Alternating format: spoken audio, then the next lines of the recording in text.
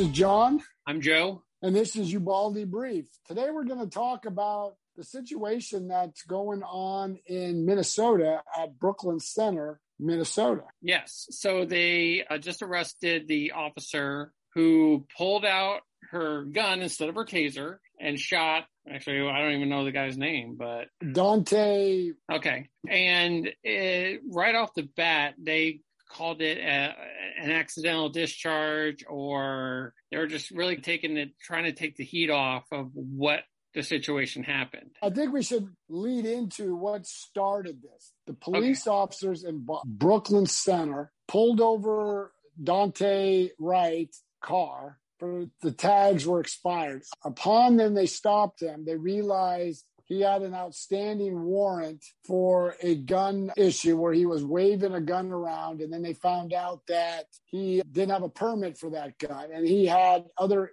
run-ins with the law, like he fled the police at one time. He had some violence, I think, against a woman. So they were getting the process of arresting him. He started to resist arrest. In the process of them trying to arrest him, the female officer in question was supposed to grab her taser. She accidentally grabbed her firearm, fired it into the car, killing Dante. Okay, so let's minus the taser here. The gentleman gets apprehended. They're trying to arrest him. He gets in the car. He tries to flee. Is an officer, not even her, just is an officer in general authorized to pull out their gun and use deadly force in order to subdue the perpetrator? That's a difficult question for me to answer because I'm not a law enforcement officer. I trained in one. I know you, as far as I was told, you use enough force to mitigate the forces being applied back at you. So that would be something that we would like to see if we can get a police officer on this program to ask him, how does use of force work?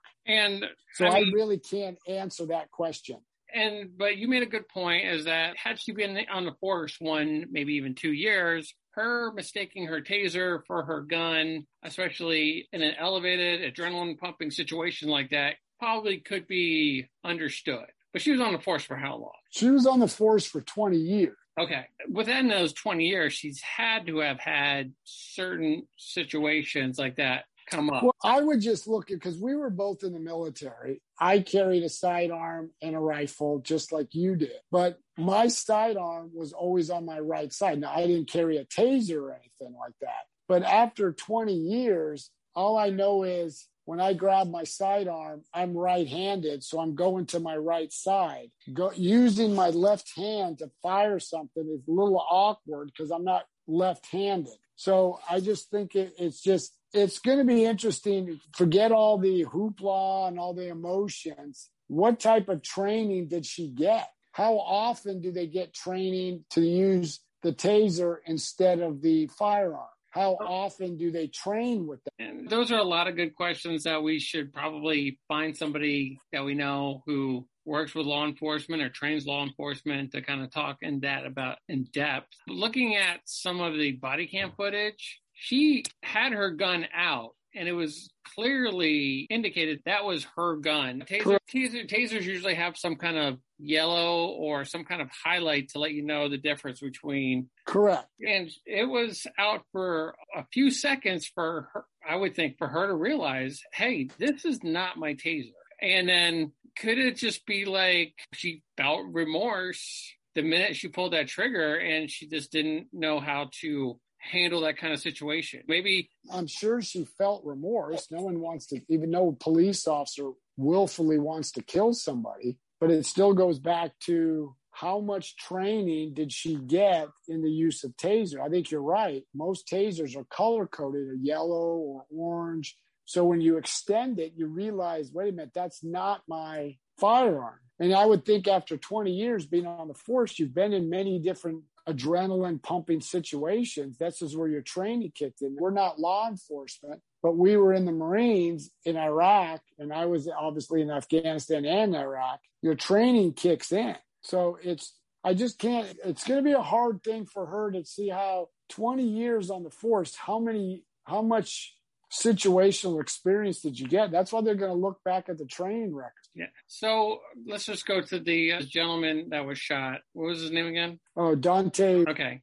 We have to look at black and white, how it's in front of us. Had he listened to the police and maybe just followed up on the warrant and then put his hands behind his back and go in the cop car and get shuffled off into the system to maybe fight or find out what's going on with this warrant, had he not resisted, would he still be alive? He would be still alive. Now, the other point is, everybody's going to say that's immaterial, but the whole point is, and I'm not trying to excuse the police officer, but every one of these instances, the person who is either killed or wounded or subdued in a manner like that, all have criminal background. Yeah. Now, his parents or his family want to make sure this guy is a good kid. In reality, that's in question because he was a high school dropout. They've said he sold drugs. He had an illegal weapon. He's committed misdemeanor, felony things before. He evaded police. This isn't your good kid. No, but he still didn't need to die. No, I'm not saying that. I'm not excusing this incident. Nobody deserves to die because they have a criminal background. All I'm saying, when you dance with the devil, bad things happen to you. Now, the police have to be responsible for how they come upon these. But when you resist, now you're forcing the police up to another level. So but the one thing that I don't like is when you have Kamala Harris, when you have especially the progressive squad of Rashid Tlaib, Ocasio-Cortez saying this is systematic racism, this is state sponsor of murder, and we need to divert resource to more community activity. The problem I have with that, if you look at these communities like Brooklyn Center, I was just looking at their school district. I think it was Osceola, if I pronounced it right, Unified School District. African-American students are at the bottom of the achievement gap. So where's all this money going? I know these individuals talk about Black Lives Matter. Black Lives Matter. Why don't they get better educational resources from these schools? These are run by Democrats, run by progressive policies. So we need to look at everything. So the mayor is a black man. Correct.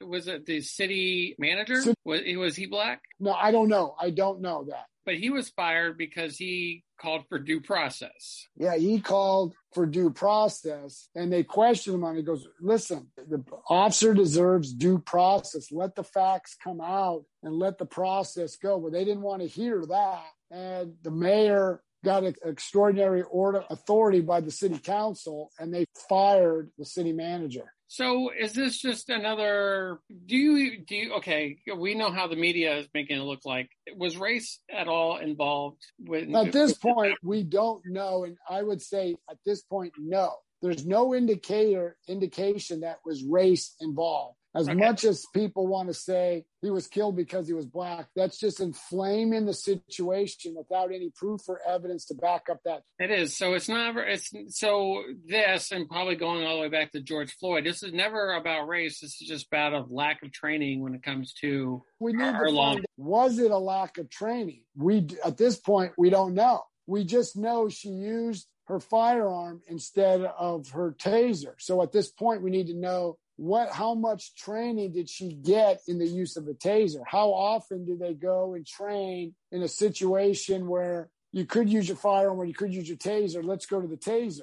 How often do they do that? How often do they train to distinguish one from the other? So, that's a lot of questions that should be answered. And I'm pretty sure there's a lot more questions out there. And I know our listeners have a lot of questions. And how are they going to be able to do that, John? They can find us at ubaldireports@gmail.com. That's ubaldireports@gmail.com. Or they can go to Facebook, Instagram, and Twitter and type in Ubaldi Reports. Or if they go to Facebook, they can go to Ubaldi Reports group and check us out, leave a message, leave a comment. And also we started to do live streaming these podcasts. We're just trying to get the bugs out of it. So we're just bear with us on that. But Joe, why don't you tell our listeners what else are we going to be doing? Okay, so I really want to level with our listeners. I'm pretty sure you like the podcast. You guys wouldn't be listening to it if you didn't. And there's sometimes these podcasts lack something. You have two Marines here, and